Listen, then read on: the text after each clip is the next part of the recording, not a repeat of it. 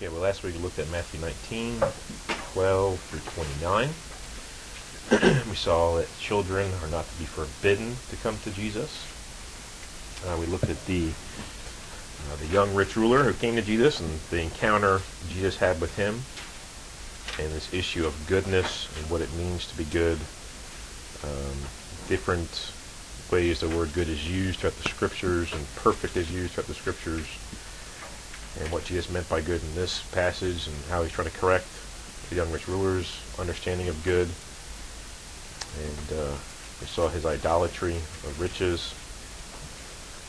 And we also talked about the regeneration of the New Jerusalem, the new heaven and new earth. And about how Peter said that we're not like the young rich ruler. We've given away everything to follow you.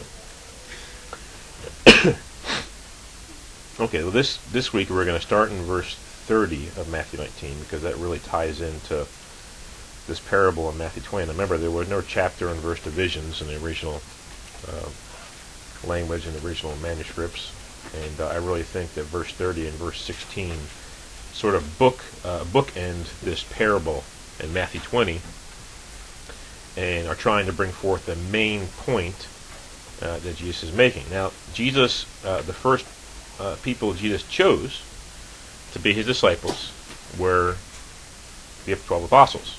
Okay, so they were the first. So let's start in verse 30. But many who are first will be last, and the last first. For the kingdom of heaven is like a landowner, excuse me, who went out early in the morning to hire laborers for his vineyard. And when he had agreed with the laborers for a denarius a day, he sent them into his vineyard. And he went out about the third hour and saw others standing idle in the marketplace, and said to them, You also go into the vineyard, and whatever is right I will give you. So they went. And he went out about the 6th and 9th hour and did likewise. And about the 11th hour he went out and found others standing idle, and said to them, Why have you been standing here idle all day? They said to him, Because no one hired us. He said to them, You also go into the vineyard, and whatever is right you will receive. So when evening had come, the owner of the vineyard said to his steward, Call the laborers and give them their wages, beginning with the last to the first. When those came who were hired about the 11th hour, they each received denarius. When the first came, they supposed that they would receive more, and they likewise received each a denarius. When they had received it, they complained against the landowner, saying, These last men have worked only 1 hour, and you have made them equal to us, who have borne the burden and the heat of the day. But he answered one of them and said, Friend, I am doing you no wrong. Did you not agree with me for a denarius? Take what is yours and go your way. I wish to give this last man the same as to you. Is it not lawful for me to do what I wish with my own things? Or is your eye evil because I am good? So the last will be first, and the first last, for many are called, but few chosen. Okay, and I really think that verse 30 and verse 16 bookmark what is really going on here. There's been, this is the only time this occurs in the Gospels, this parable. It's not in Mark, it's not in Luke, it's not in John. And, there's, people can read a lot of things in the parables, and I even looked through a lot of commentaries this week to see what other people were thinking it says, and there's so many different interpretations of this parable. First, before we get into the meaning of it, let's talk about some of the specifics here. In the Jewish world, the day started at 6 a.m. Okay, so whenever you're reading the third hour, fifth hour, you have to have that in mind. Okay, so if 6 a.m. is the beginning of the day, what is the third hour? 9 a.m. Okay, the fifth hour, 11 a.m. And the 6th hour is 12, and the 9th hour is 3 p.m. And then the 11th hour is 5 p.m. You see, the Jewish workday was from 6 a.m. to 6 p.m. 12-hour workday. That's a pretty long workday. And so you have to have that in mind when you're reading through this. So many who are first will be last, and the last first. And so who were the first people that Jesus brought the gospel to? The Jewish people. Okay. And who are the last type of people who the gospel is brought to? Gentiles, yes. And that's really what I think is being talked about here, is that the Jews, where the gospel is brought to them first, and you see the complaining in this parable that we've been here for a long time, working all these hours. These guys just came in. You're giving them the same amount, and you see this complaining of the Jews all throughout the New Testament, the early church. You see it in Romans. Paul addresses it in Romans 2. He addresses it in Romans 9. In Romans 11, he says they were cut off because of unbelief. And so you see this being addressed. You see it in Acts. And when Peter first went to Cornelius, and people heard about it, the first thing they said was, well, let's just go look at it and see what they said. The first thing they said, it wasn't rejoicing, so to speak. It was, we're in Acts chapter 11. And in verse 1 it says, "Now the apostles and brethren who were in Judea heard the Gentiles had also received the word of God. And when Peter came up to Jerusalem, those of the circumcision contended with him, saying, You went into uncircumcised men and ate with them." And then Peter began to explain himself. And then eventually it says at in verse 18 that they glorified God because Gentiles were granted repentance to life as well. But you see the first reaction to it was one of complaining. Why are you going to the Gentiles? Even though Jesus said to go to Jerusalem, Judea, Samaria, and to the ends of the earth, preaching the gospel. And so you see the Jewish mindset here. I think that's what Jesus is addressing here. Now, I'm not 100% sure about that, but I think that's what he's referring to. The many who are the first will be last, and the last will be first. And the Gentiles, even though they don't have the oracles of God, even though they don't have the fathers, even though they don't have the history with God that the Jewish people have, even though they never had the temple, they never had these things that the Jewish people had. They didn't work in the heat of day, which literally these other people, they worked in the middle of the day when it was the hottest, the hardest work. They did the most work. And the Gentiles come in later on and get in just at the last time. They're working in the cool of the day, not doing much work, and getting the same amount of money. Doesn't make much sense to the Jewish people. And so they did all this work. They went through all these things. And now the Gentiles are coming in. And you see even in Acts 15 that they want the Gentiles to be circumcised in order to be saved. And so the Gentiles are going to get the same reward, the kingdom of heaven, as the Jewish people are going to get, those who believe. But many who are first, Jewish people, will be last. And I don't think that means they're going to have like the worst rewards. I think it means they're going to be outside the kingdom. We see that in Romans 11. Many were cut off because of unbelief. And the Gentiles are coming in, and one of the reasons that God is saving Gentiles is to provoke the Jewish people to jealousy. And so he wants them to say, look, I'm going to give them the same thing. Don't respond grudgingly. Don't respond in complaining about it. Respond and say, well, God's given, like the people did in Acts 11. Well, praise God. He's given salvation to the Gentiles as well. The men complain. It also reminds me of the story of the prodigal son, where the prodigal son came back. And what did the older son do? He complained about it. And if you were to put, I can imagine the facial expression, the body language of some of the Jewish people who would say, well, this son came back to me. I wouldn't receive him back. I wouldn't be having a party with him. I wouldn't be looking off in the distance for him to come back.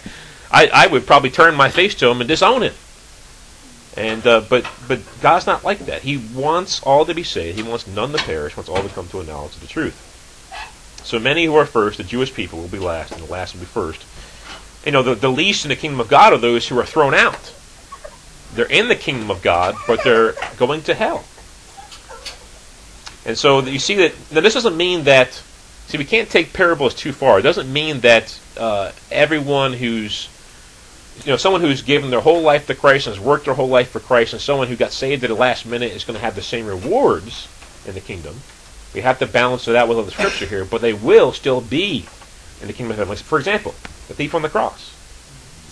He didn't do any of the stuff that we're doing. He never had a chance to. But yet he will still be in the kingdom. He'll still get that denarius. Even though he came in at the last second, he'll get that denarius. And so it's not a matter of how much he's done. It's a matter of God's goodness. And the fact is, the people in this parable, they agreed to a denarius.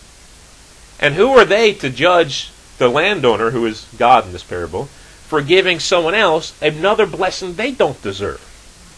So they didn't deserve that denarius, but he gave it to him anyway. And to complain against God's blessing is to complain against God's riches toward other people. or towards someone who's been really wicked. We'll be in the open air and I'll hear someone say, so you're telling me that if someone is a mass murderer and a rapist and all these things, and if he goes to prison, he's on death row for 5 years, and he repents, and that he's going to be in the kingdom, and then I'm not, and I've only lied? Yeah, that's right. That's right. That's exactly what they're saying. They're thinking, well, he doesn't deserve it. Well, no, he doesn't. But that's what you're not getting. Either do you. None of us deserve it. And that's really what Jesus is trying to push home to his disciples here. Yes, this young man is not going to enter the kingdom because you went away sorrowful with a great possession. Yes, you've given away everything to come and follow me, but yet you still don't deserve it. You still don't deserve it. No matter how much you give away to serve Jesus Christ, you still don't deserve it. And we'll see next week that a couple of them still didn't get it. Having their mother come and ask Jesus something they shouldn't have been asking them. But one thing I want to focus on for most of the rest of the time here is verse 16. This is a verse that many Calvinists will use to back up their teaching, but I think even the verse itself, if you examine it, does not back up what they say. It says, so the last will be first and the first last, for many are called, but few chosen. So there's a distinction between those who are called and those who are chosen. And in Calvinist soteriology, there is no distinction between some people who are called or drawn and people who are chosen. In fact, a lot of times they appeal to John chapter 6, and they'll quote one verse from it. In John 6 and verse 44, no one can come to me unless the Father who sent me draws him, and I will raise him up at the last day. So they'll say in verse 44, all who are drawn by the Father will be raised up at the last day. Of course, verse 45 says, it is written in the prophets that they all shall be taught by God. There's the drawing. Therefore, everyone who has heard and learned, there's a submission from the Father, comes to me. There's even a distinction in that passage. So to have a distinction here between the people who are called and those who are chosen, even that doesn't fit Calvinistic soteriology, their doctrine of salvation. The word called here is kletos, and it means invited. Invited. So you could very easily say, for many are invited. And if you invite someone to a wedding, you may call them on the phone. You may make a call to them through a card in the mail. You may make a call to them through email, or some other medium. But you're making an invitation to them. And in this parable, you see the owner of the vineyard going out into where people are there to wait for labor, and he's making an invitation to them. He's calling to them. So that would actually be a great translation of kletos here, invitation, because that's exactly what's going on. And one of the other passages we see these same two words being used is Matthew 22:14. Now we're not going to get into that today, but I just wanted to bring it to your attention. And kletos being translated as invitation there would work perfectly as well. And many people who are invited there do not come. They reject the invitation. So many are invited, but few chosen. Now this word chosen here, does it mean that God sent out invitations to people, but then only chose some who he sent invitations to come? That really wouldn't make much sense, would it? Why would I send you an invitation if I did not want you to come? Why would I send you an invitation to a wedding? Let's just say Malachi's going to get married in 10 years. Let's say 10 years from now, Malachi gets married, I send an invitation to everybody, and then I call up Brother John and say, John, I sent you an invitation, but I really don't want you to come. I'm sorry, you're not one of the chosen ones. Wouldn't make much sense. And so that's not what's going on here. And what I want to do now, there's a study my friend Jacques Moore did. He's a friend of mine. He lives in England. Does a great study here on the Greek word eklektos, which is what is translated as chosen here. And what I want to do is go through this word a little bit in the Old Testament Greek Septuagint and in the New Testament. And I'm sure we've talked about this many times before, so I want to base it upon this, that many of the New Testament early church believers, the translation of the Old Testament they use was the Greek translation. Most of the time. Not all the time. Sometimes you see quotes in the New Testament, it's actually quoting from the Hebrew. It's more accurate to the Hebrew we have. But most of the time, they're quoting from the Septuagint, and all the early church fathers that I'm aware of quote from the Septuagint. They never quote from the Hebrew, that I'm aware of, because they were a Greek-speaking people. Okay? So with that in mind, I want to go to Septuagint, which is what they were working off of, and I want you to see how this word is translated in our Bibles, which are based off the Hebrew, and you'll see for yourself how the word eklektos is used in the Old Testament, and that should be our basis, at least part of our basis, for how we use that same word in our Greek New Testament, how we should translate it, how we should view it. Because as I have right here, I have all the times it was used in the New Testament, the Greek word eklektos. I have 3 pages of it here. And we'll see that most times it's translated as chosen or elect. And what I'm going to propose to you is that's not necessarily the best translation every single time. There are times it could mean chosen in the sense of picked, but it can also mean other things. Let's look at some of these times in the Old Testament, and if you want, you can follow in your New King James Bible, and we're going to see what it says. In fact, I'm going to call on certain people to read it. So, who wants to read Genesis 23:6? Raise your hand. So I'm going to pick that out. Okay, Brother Kevin. 23:6. 23:6. Don't read it yet. Genesis 41:2. Brother John, take that one. Genesis 41:4, Brother Sean. Okay. And you'll have, actually, why don't you, Brother John, read verse 2, 4, and 5, and 7 from Genesis 41. Okay? 2, 4, 5, and 7. Yes.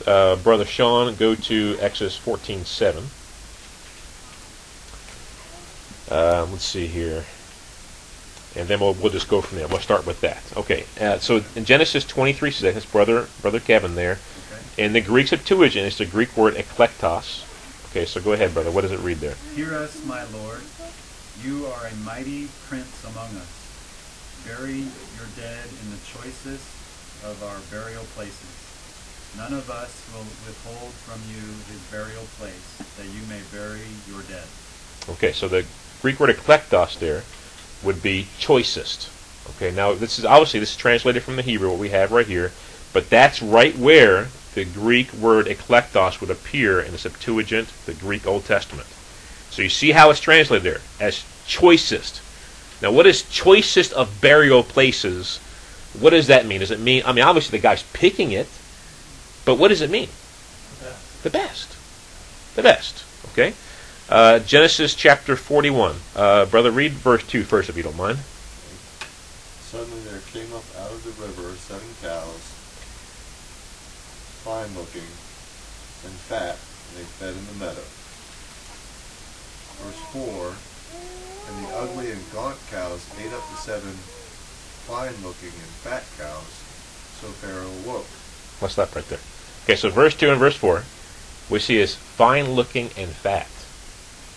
Not fat in the sense of chubby, but fat in the sense of meat, good meat, choice meat. That's what it's talking about here. So we see the word eklektos being used in choice or good, distinguishing between good and bad once again. Go ahead with verse 5, brother, and 7. He slept and dreamed a second time, and suddenly 7 heads of grain came up on one stalk, plump and good. And the 7 thin heads, verse 7, 7 thin heads devoured the 7 plump and full heads, so Pharaoh awoke, and indeed it was a great. So plump and full, talking about heads of grain now. Plump and full. Once again, the Greek word eklektos. And so you have this being used these times already. And then Exodus 14 and verse 7, Brother Sean.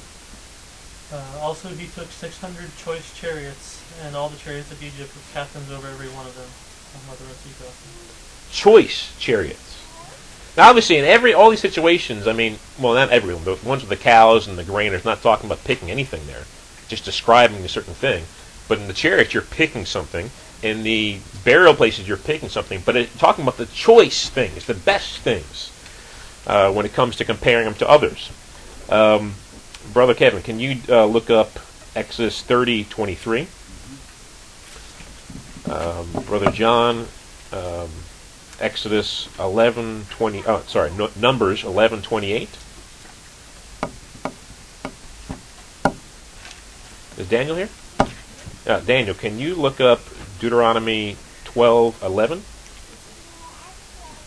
Brother Sean, did I give you one yet? Okay, Judges. No, not Judges. Yeah, Judges 20, verse 15 and verse 34. Judges 20, 15, and 34.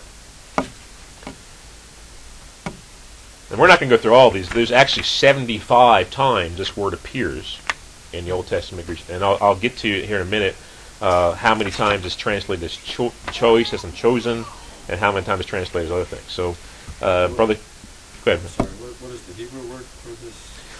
The Hebrew word is, let's see here, Bakar, Bakir, Bakor, Barar, and Midbakar. And if you look in a Hebrew lexicon, you'll see that it can be used in the same way eklektos can be used. Like this, it's like the perfect word for eklektos. It can mean chose, it can mean choice, it can mean excellent. Those are the things it can mean. Okay, it can also mean, like, I'm talking about young men, men in their prime. They're talking about that as well too.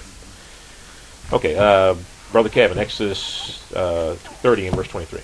Also take for yourself quality spices, 500 shekels of liquid myrrh, half as much sweet-smelling cinnamon, 250 shekels. 250 shekels of sweet-smelling cane. So quality myrrh. So we're talking about quality here. Who had Numbers 11:28? Was that you, Brother John? Yeah. Okay. So Joshua the son of Nun, Moses' assistant, one of his choice men, answered and said, Moses, my Lord, forbid them. Yeah, so he's a choice man. The King James translated as young men. So it was talking about a man who was in his prime here. Very strong, very sturdy. Okay. Brother Daniel, Deuteronomy chapter 12, I believe you had, verse 11. Then there will be the place where the Lord your God chooses to make his name abide. There you shall bring all that I command you, your burnt offerings, your sacrifices, your tithes, the heave offerings of your hand, and all your choice offerings which you vow to the Lord. Choice offerings. The best offerings. The best of offering you're offering to the Lord. Judges chapter 20, Brother Sean. Verse 15, and from their cities at that same time the children of Benjamin numbered 26,000 men who drew the sword, besides the inhabitants of Gibeah, who numbered 700 select men. Verse 34, and 10,000 select men from all Israel came against Gibeah, and the battle was fierce. But the Benjaminites did not know the disaster was upon them. So select men is how it's being translated now. And so you see this over and over again, and if you want to look at this booklet when we're done, I'm not going to go through all of them. It would take a long time to go through all of them. There's, like I said, 75 references. And there's even more if we were to include the Apocrypha, which is originally in the Septuagint. Yeah, so there's actually, I think, 100 if you include the Apocrypha. And there's a guy named Robert Young, who was a self-taught guy when it comes to learning many languages, and you may know him from Young's literal translation. He's the actual translator and author of that. And Young's literal translation, and he also did an analytical concordance of the Bible. So a concordance of the Bible which tells you every time a word is found in the Bible, it tells you that. And in his analytical concordance of the Bible, he said this. He said, when you see the word chosen, read choice one. That's what he said to read. When you see the word elect, read choice one. So when he was, his translation was mid-1800s, mid-19th century. Even he understood that eklektos means choice one. It means precious. It doesn't necessarily mean chosen, like God is picking from eternity past, heaven, hell, heaven, hell, heaven, hell. Okay? So you see these times, and so according to Jacques' study here, and I've read it through and I agree with it, what I've analyzed of it. Quality, when it's in the 75 times we find this word in the Old Testament, it means quality or choice or the best 62 times. It means chosen 8 times. It means elect 4 times and choose 1 time. Okay, so you can see the balance of powers here. That most of the times it means choice, select, excellent, quality. That's what it means most of the times.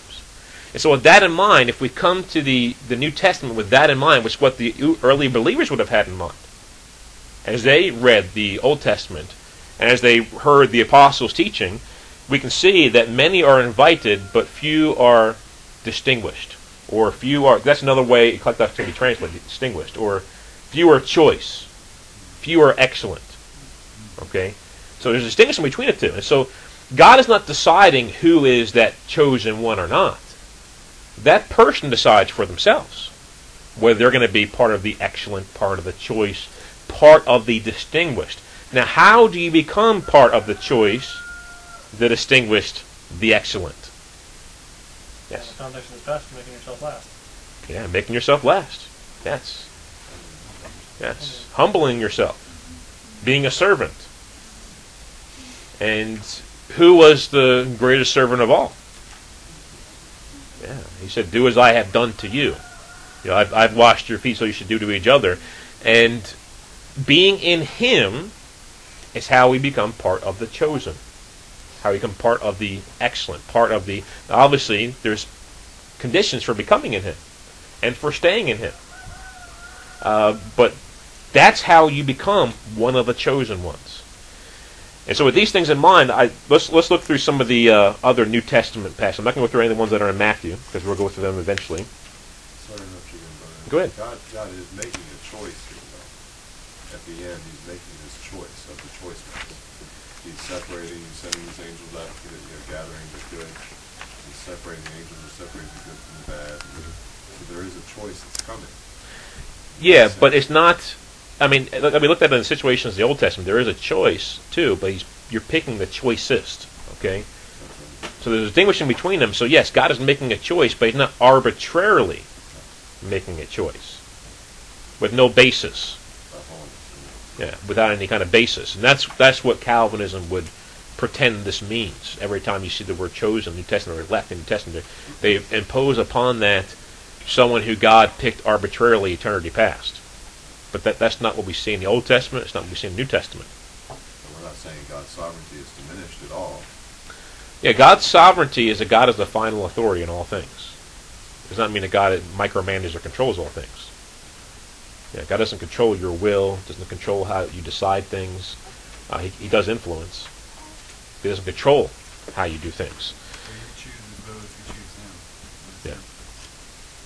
Yeah, that's what he's chosen to do. Out of his sovereignty, he's chosen to select those who will choose him. Those who will humble themselves. Those who will be last. Those who will abide in him. Draw near to me and I'll draw near to you. Yeah, so those are the ones he has chosen to pick. And so we see things, let's see here. And just to kind of bolster this claim that that God is not arbitrarily picking and choosing people, I'm going to look at some scriptures where eklectos is used, where it couldn't possibly mean picking and choosing arbitrarily, at least not from my point of view. 1 Timothy chapter 5 and verse 21.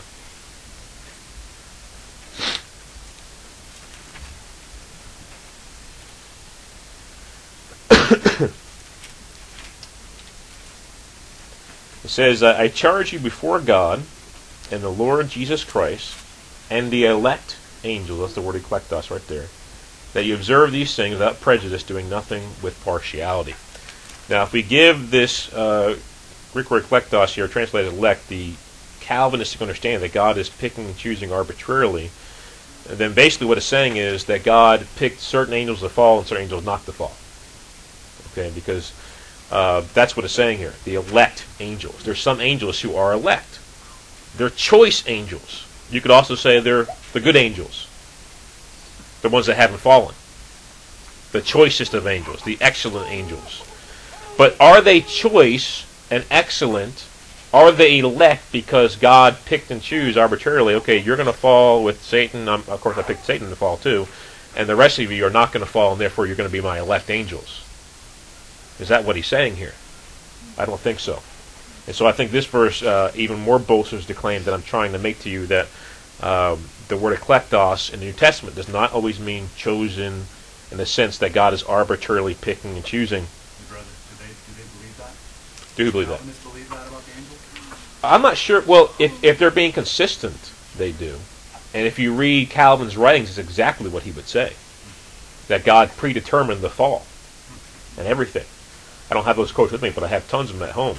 And a document I can share with people. But that's what they would have to say if they're going to be consistent. It's the same thing. It's like using the word sarx. If they're going to be, say the sarx means sinful nature, they have to go to 1 John and say, well, it means sinful nature for Jesus too. You can't have it one way or the other. You have to be consistent throughout the Scripture on this thing. Okay, so I think that's one verse. Another verse we can go to is, let's see here, 1 Peter, chapter 2 and verse 4. That's the next one I was going to go to. It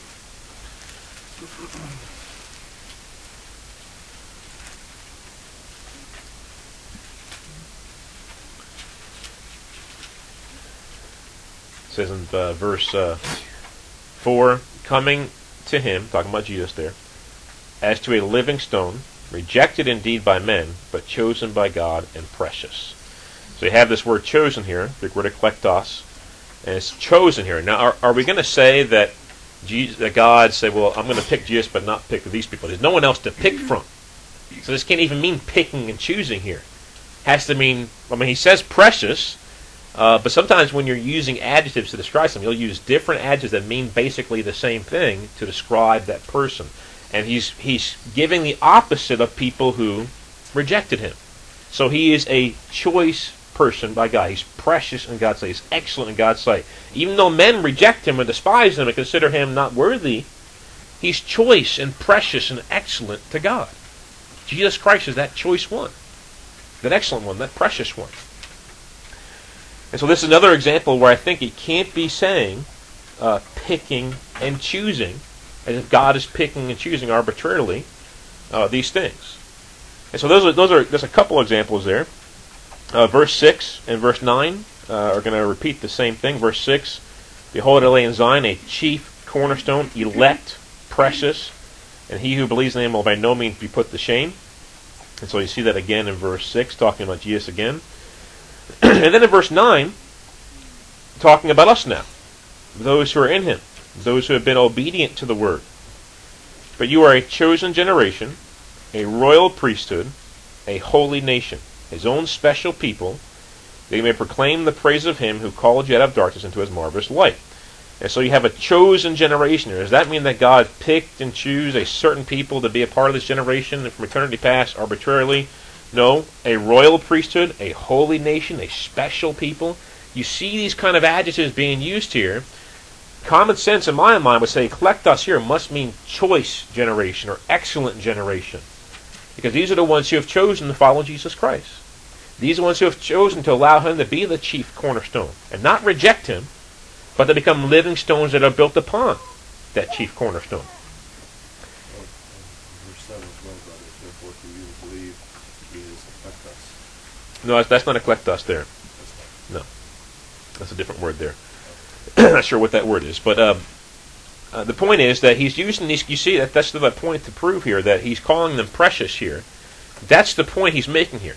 That they are special to him, they are precious to him, because they've chosen to submit to that cornerstone, to submit to that one who came and shed his blood for them, and they can be living stones, and not reject him like other men did, and be part of this chosen generation, the generation who has been obedient to the word, not disobedient to the word, as those who at the end of verse 8 is talking about.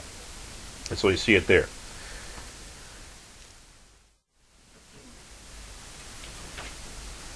Okay, so as I go through this, and I'm trying to prove to you why this word eklektos should mean something completely different, the question becomes, if we were to, this word can mean chosen, but it's not mainly used that way in the Old Testament. What word would we use to define picked out or chosen in that sense, where the person is being picked out of a group? Not necessarily choice or excellent in that sense, but chosen in the sense of picked out. David, would that be an example? Or no? Well, if we go to the book of Acts, I think we'll see one example here.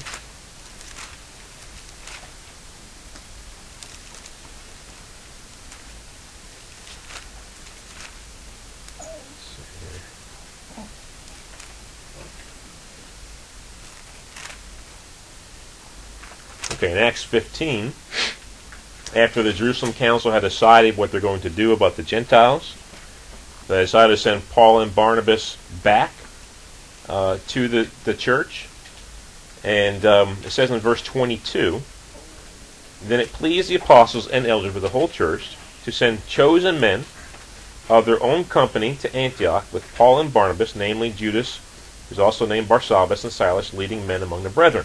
Now the word used here for chosen is not eklektos, it's ekloge. Okay? And then you see it said again in verse 25. It is actually in the letter that was sent from the church in Jerusalem to the church, to the brethren who are in Antioch, Syria, and Cilicia, the Gentile brethren.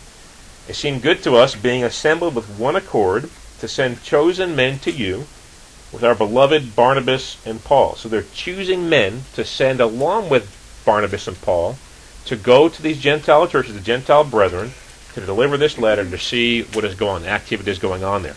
So that's a completely different word being used there, not eklektos. And you can see in this context, it does mean chose in the sense of picked out. It doesn't mean chose in the sense of choice or excellent or precious, but chose in the sense of picked out. Now, I forgot to write down this reference here, but there's another passage, I think it's maybe in Romans 1 here, talking about Paul, how he was chosen to go to the Gentiles here.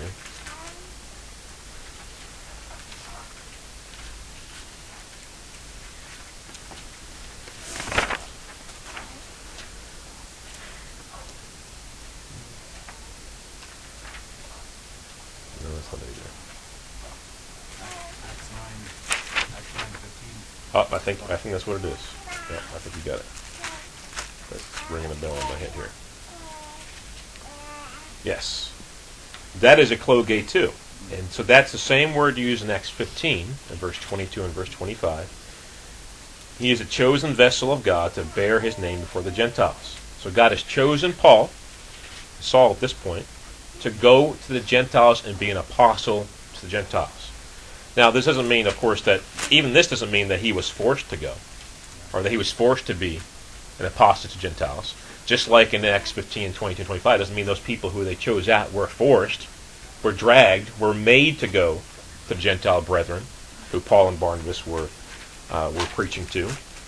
In fact, when Paul one time is recounting his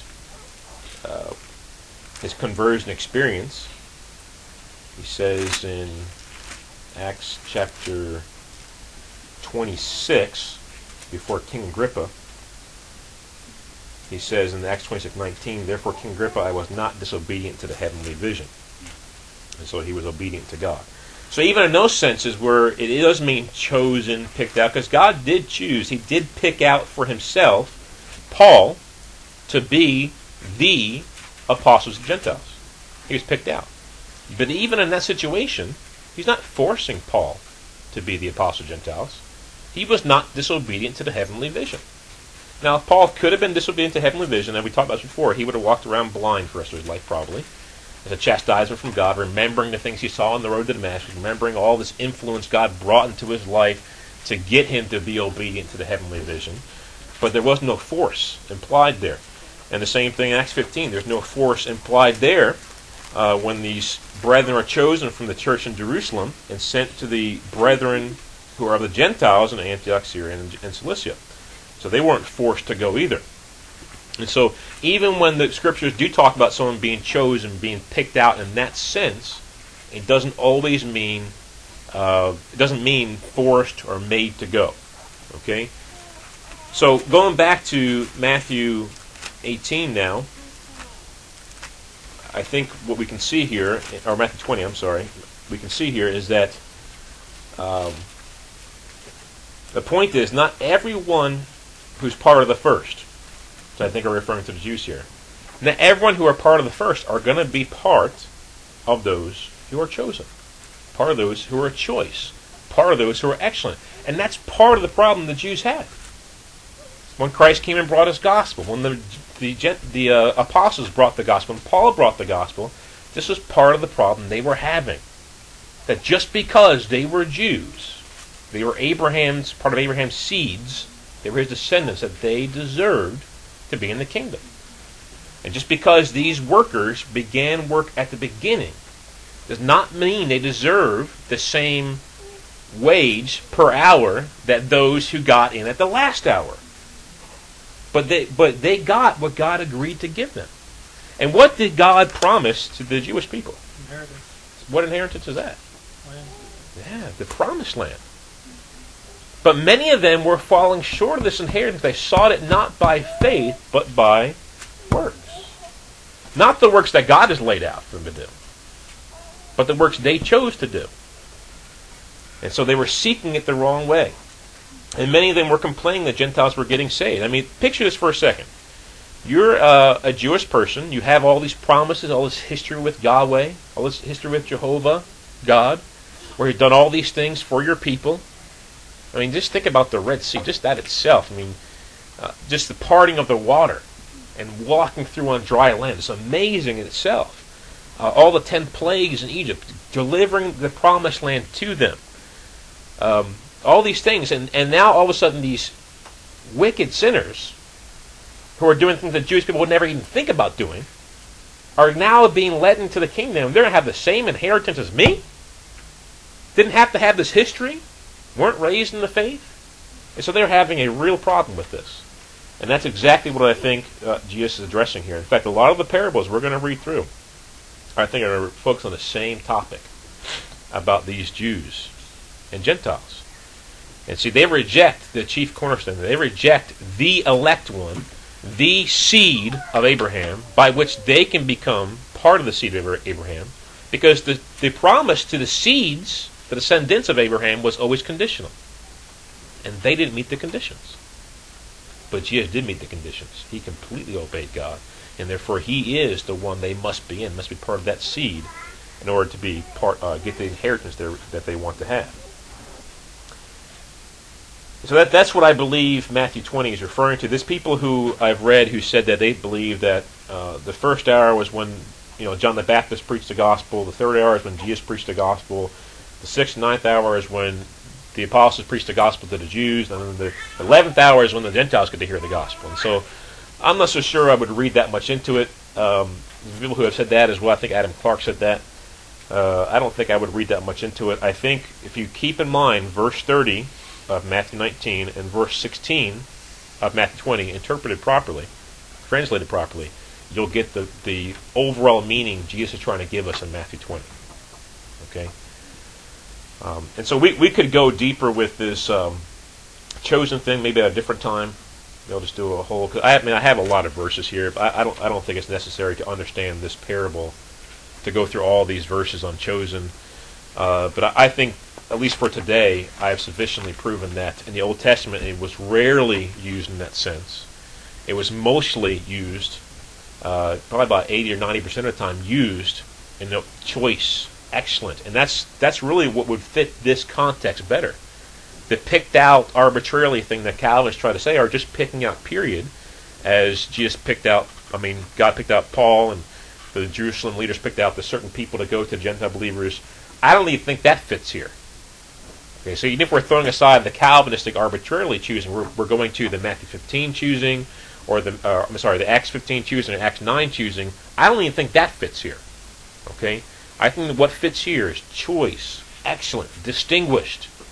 They're distinguishing themselves between the others who are invited, the others who are called, who didn't obey, who chose to grumble, who chose to complain about what the Lord has done, what He's chosen to do.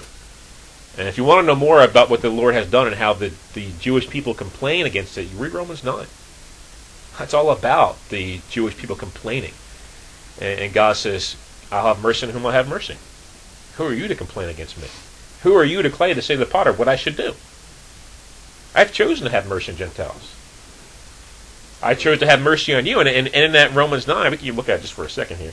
Even in Romans 9, he brings them back to this part where Moses was on the mount. And we're talking about Romans 9:17 here.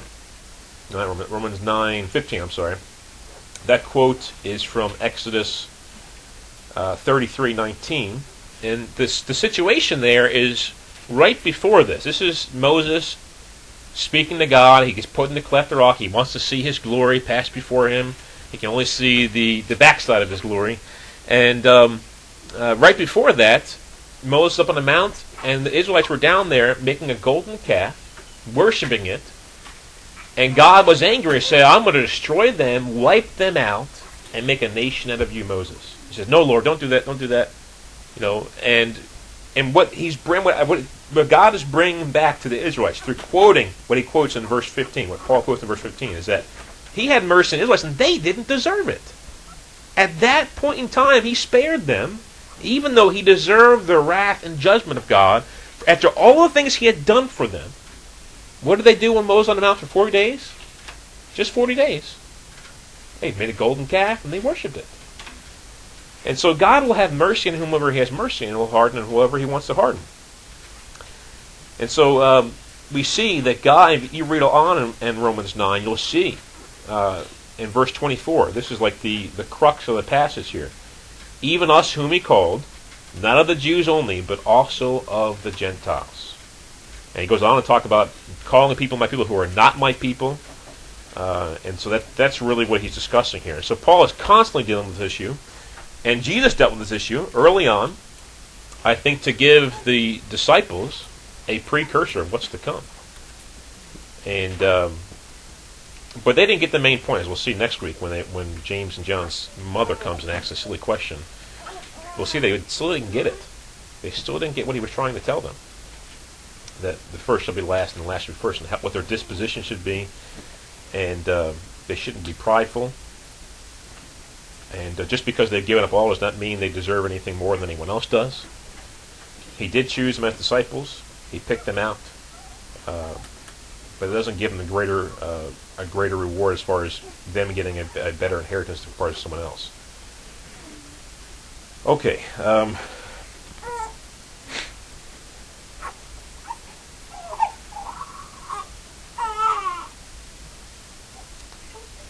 Okay, I think that's about all I wanted to cover for today. Does anyone have anything they want to add, or questions they have, or objections? Did you go through one more? How about like a 1 Peter 1:2? Okay, 1 Peter 1:2 is actually, and this is mostly the way most translations are. They'll have elect in verse 2, but in the Greek it's in verse 1. Yeah, and so if you look up Young's literal, I don't know why they do this with the word order, but Young's literal, he says this in verse 1. Choice, it doesn't say pilgrims, it says choice sojourners, I believe. So choice actually goes before pilgrims in verse 1. In fact, if I could show you here, we could even pass this around. Let's see here. You can see in 1 Peter 1:1, on the second line there, the first word is eklektos, and you'll see the reference across from that. You won't see elect in it because it's referring to verse 1. And so the people who are translating 1 Peter, and this happens in almost, I think, every translation I've seen, except for Young's literal, they don't have the word order properly here. So it really changes what it's saying here. And so, really it should say choice sojourners or choice pilgrims, those who are choice aliens maybe, those who don't belong to this place. They belong to a different kingdom, but they're sojourners, and they're choice. And so that's really what it should be here. Choice pilgrims. And so that's really a mistranslation, if you ask me. And that's one of the main verses Calvinists like to use for this issue. But you can look. We can maybe talk about this more at a different time. Maybe do a whole study on eklektos and go through each one of these verses, and we can kind of, because I think the context is going to determine what kind of translation you're going to give it. Okay, but I think as a whole, just like it was in the Old Testament, we should be using choice, excellent, those kind of words to describe, it's a distinguishing word, a describing word, not a sorting out, picking, choosing word arbitrarily. That's not what it's meaning. So hopefully you can see that. I mean, we could go through other ones too, but I haven't studied every single one. So, but we see these two words here that we see in Matthew 20:16. They're also in Matthew 22:14, which we'll talk about in a few weeks, and also those two words are also found in Revelation 17:14. Same two words are found in that passage too. And that verse says, "These will make war with the Lamb, and the Lamb will overcome them. For he is Lord of lords and King of kings, and those who are with him are called, chosen, and faithful." Okay? And I would think a better translation of that would be, they are invited, they are choice, and they are faithful. Because distinguishing between the enemies of God, who he just defeated, and the friends of God who are on his side. Okay? There's nothing in that scripture about picking and choosing. There's no reason we should put the word chosen there, because it brings a lot of confusion for people. I mean, translate in that way. You know, chosen in that sense, or elect in that sense.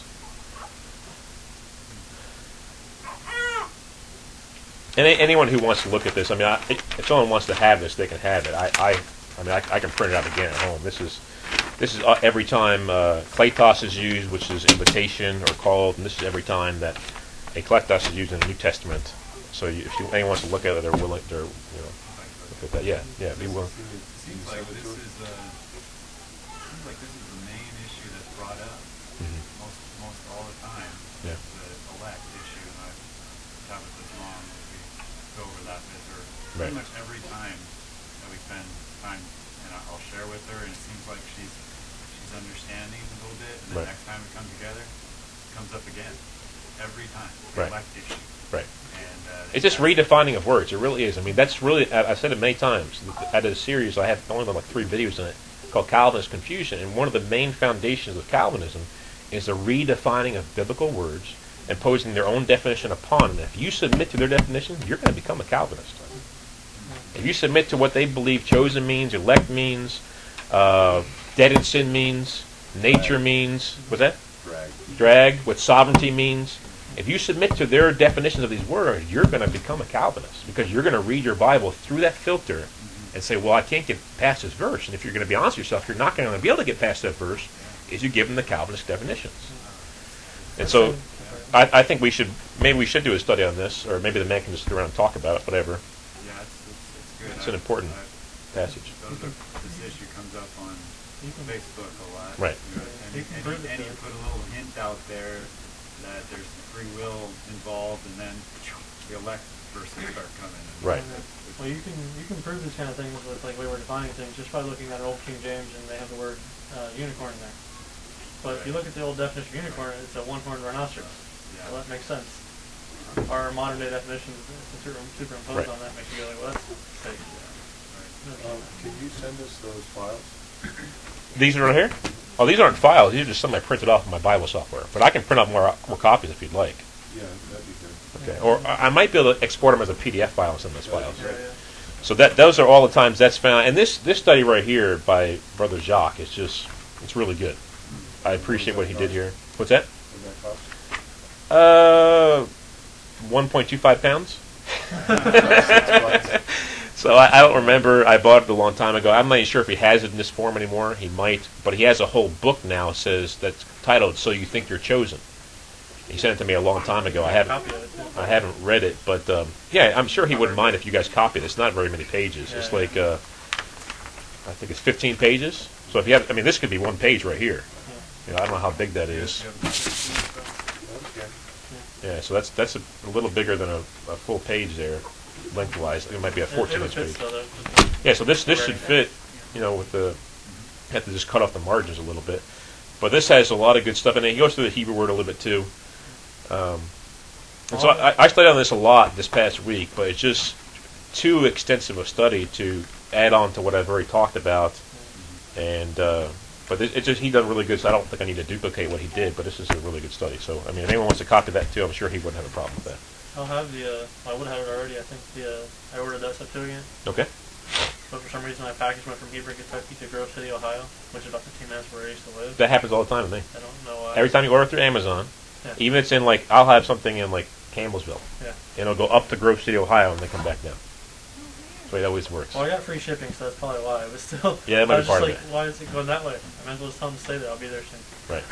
But it's coming back down now. But it Yes. has the Apocrypha in the Greek and shows all. It'll be nice to see all that. Sure. That's Yeah. It's a Greek translation of the Septuagint with the Greek next to it in English. Yeah, it's And a now parallel. the Apocrypha. English and Greek next together. As is it Brenton's translation? Is Yeah, that it? yeah. Okay. Or- Yeah. Yeah, that's what I was looking at as I studied Yeah, this I week. figured it'd be a good resource for everybody. You can read it online too if you don't Yeah. have the hard copy yourself. Brenton's translation. I don't like reading online, but I use online for quick. Yeah, I prefer not to read not online too. reading online. I prefer not to read online too. I don't. I like to have the hardcover book too. personally. Would have had that already, I thought, but I was like, why is it going north?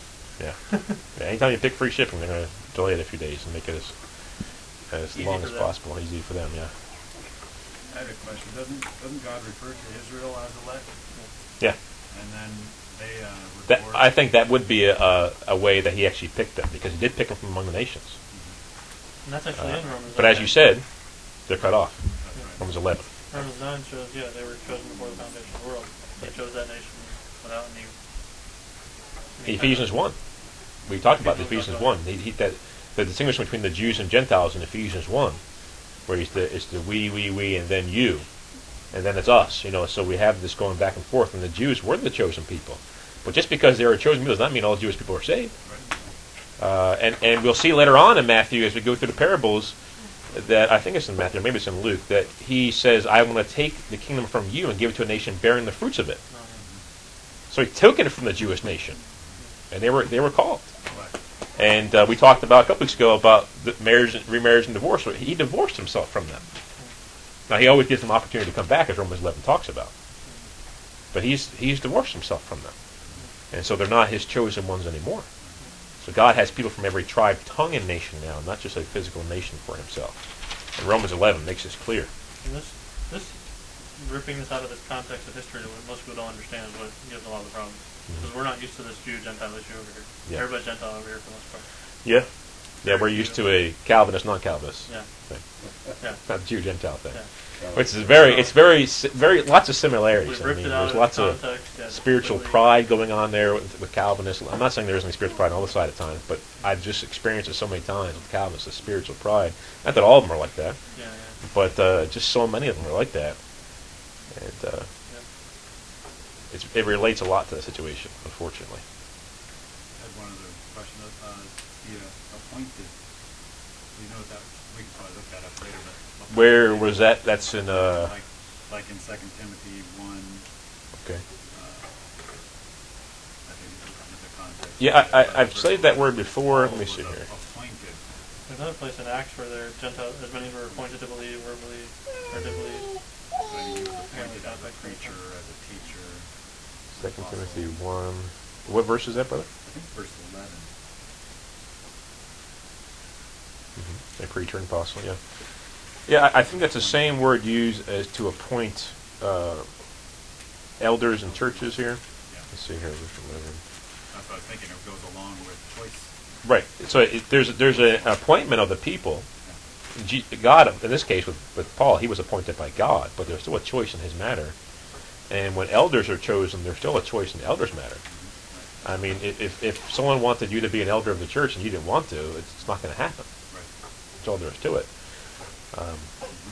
So we can talk about that some more too. It might be good to maybe next week I can pray about this, see what the Lord leads me to do. Maybe I'll do a study on some of these words next week. Oh, you won't be here? Oh, that's right. You're going to be gone, huh? He'll be here now. Maybe I'll wait till the week after that. But yeah. So this it's an important issue to talk about, and so I'm trying to stick to Matthew as much as I possibly can. But I think it's good to detour sometimes detour sometimes to talk about these issues. But it's obvious that in verse 16, Jesus didn't have in mind what the Calvinists had in mind. That much is obvious. Same thing with Matthew 22, verse 14, which we'll talk about, I don't know, probably 3 or 4 weeks from now. Didn't have that in mind there either. And so to impose on us is really to commit eisegesis, not exegesis. So.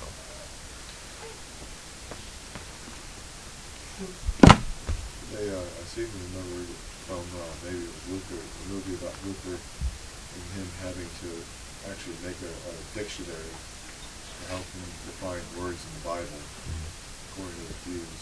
And I don't know how historically accurate that is, but you see that going on a lot. If you can come up with a dictionary that redefines biblical words, you can come up with almost any system Right. that completely contradicts And that's what plain Satan, meaning of God's word. that's what Satan's done. Redefine words. Love's been redefined. Always things been redefined. Yeah, I mean, the Septuagint, the way they've translated this word over and over and over again, it just shows us that that's the way it's meant to be used for the most part. And then you go to the Hebrew word that's now being used behind our translations. It means that word means the same thing as choice, excellent most times. And so that's the way it should be used. And that's the way, I think the context will determine it more than anything. Because it can be used as chosen, not arbitrarily choosing, as a Calvinist God does, but it can mean chosen as far as picked out.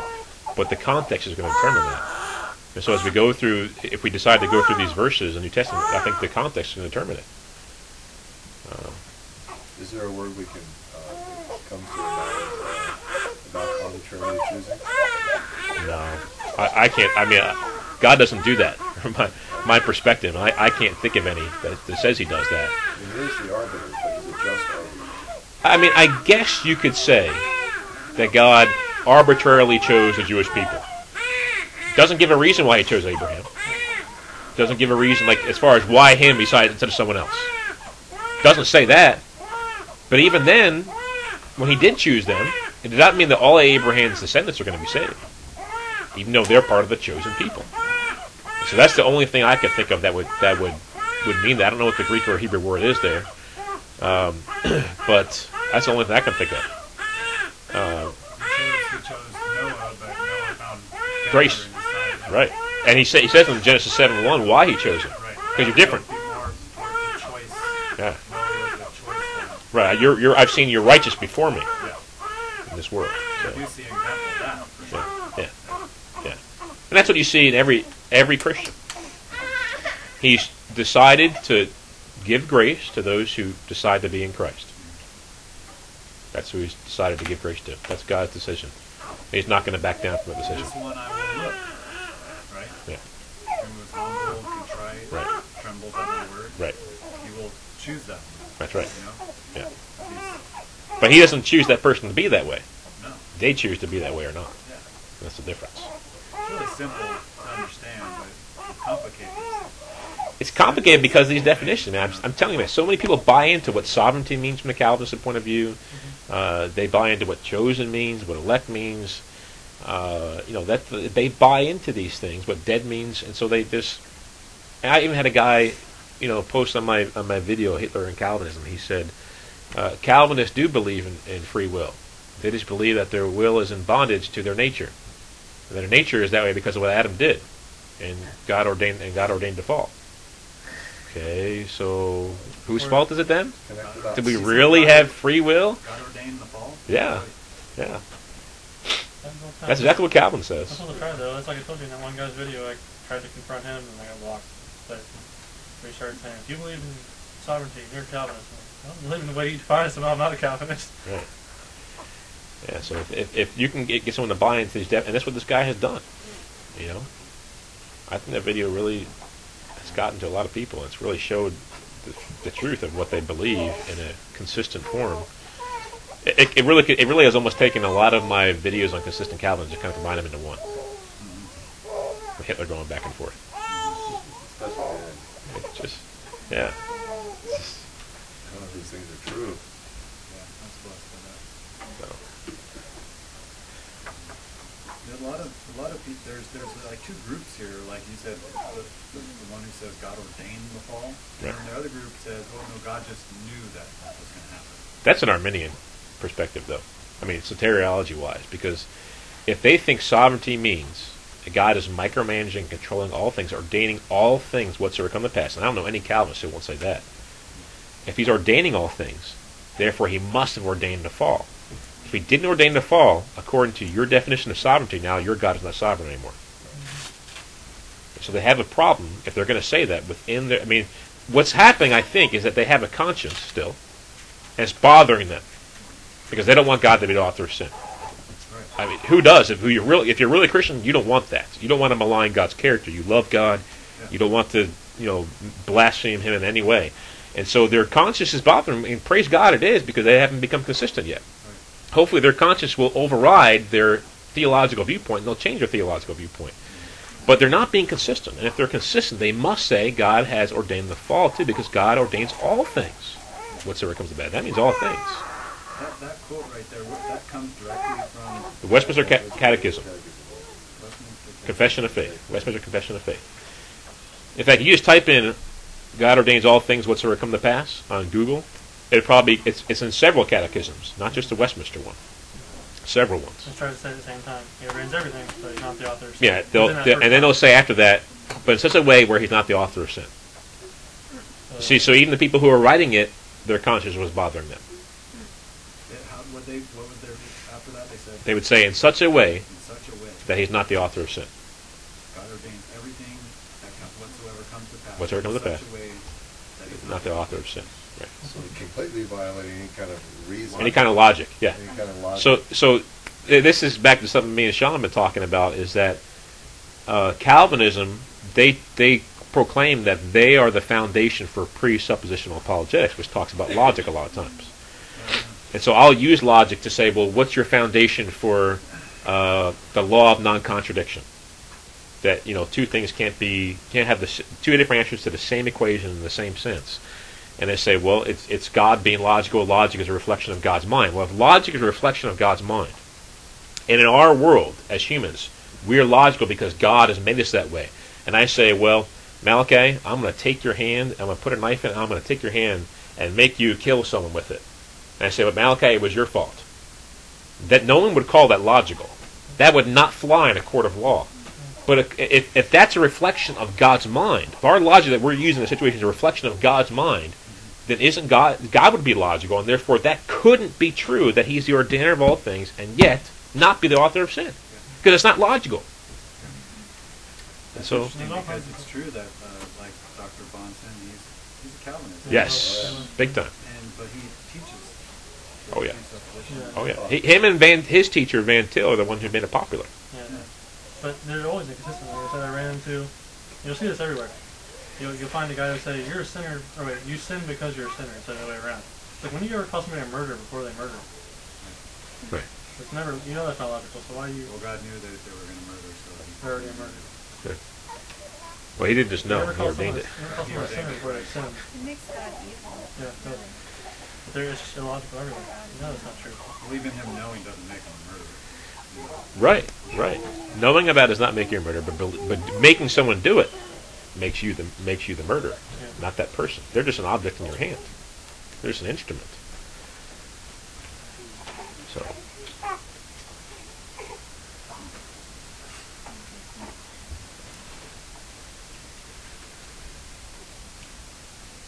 That's something interesting I saw too the other day. I remember hearing this, and I forgot about it for a while, but it's kind of off topic. It's just like how the Pharisees understood when after Jesus healed that guy on the Sabbath in John 9, at the end, they said to the guy who was telling them, "This man were not from God; he could do nothing." And they answered him and said, "You're completely born in sin. You're teaching us." Right. Pharisees telling him he's born in sin Right. because he was lame from birth. Right. And the very thing that Jesus John answered 9, 33 and 34. the disciples asked him, well, why is this man lame from birth? Because his parents are innocent. Because no one sinned. Yeah. For the glory of God.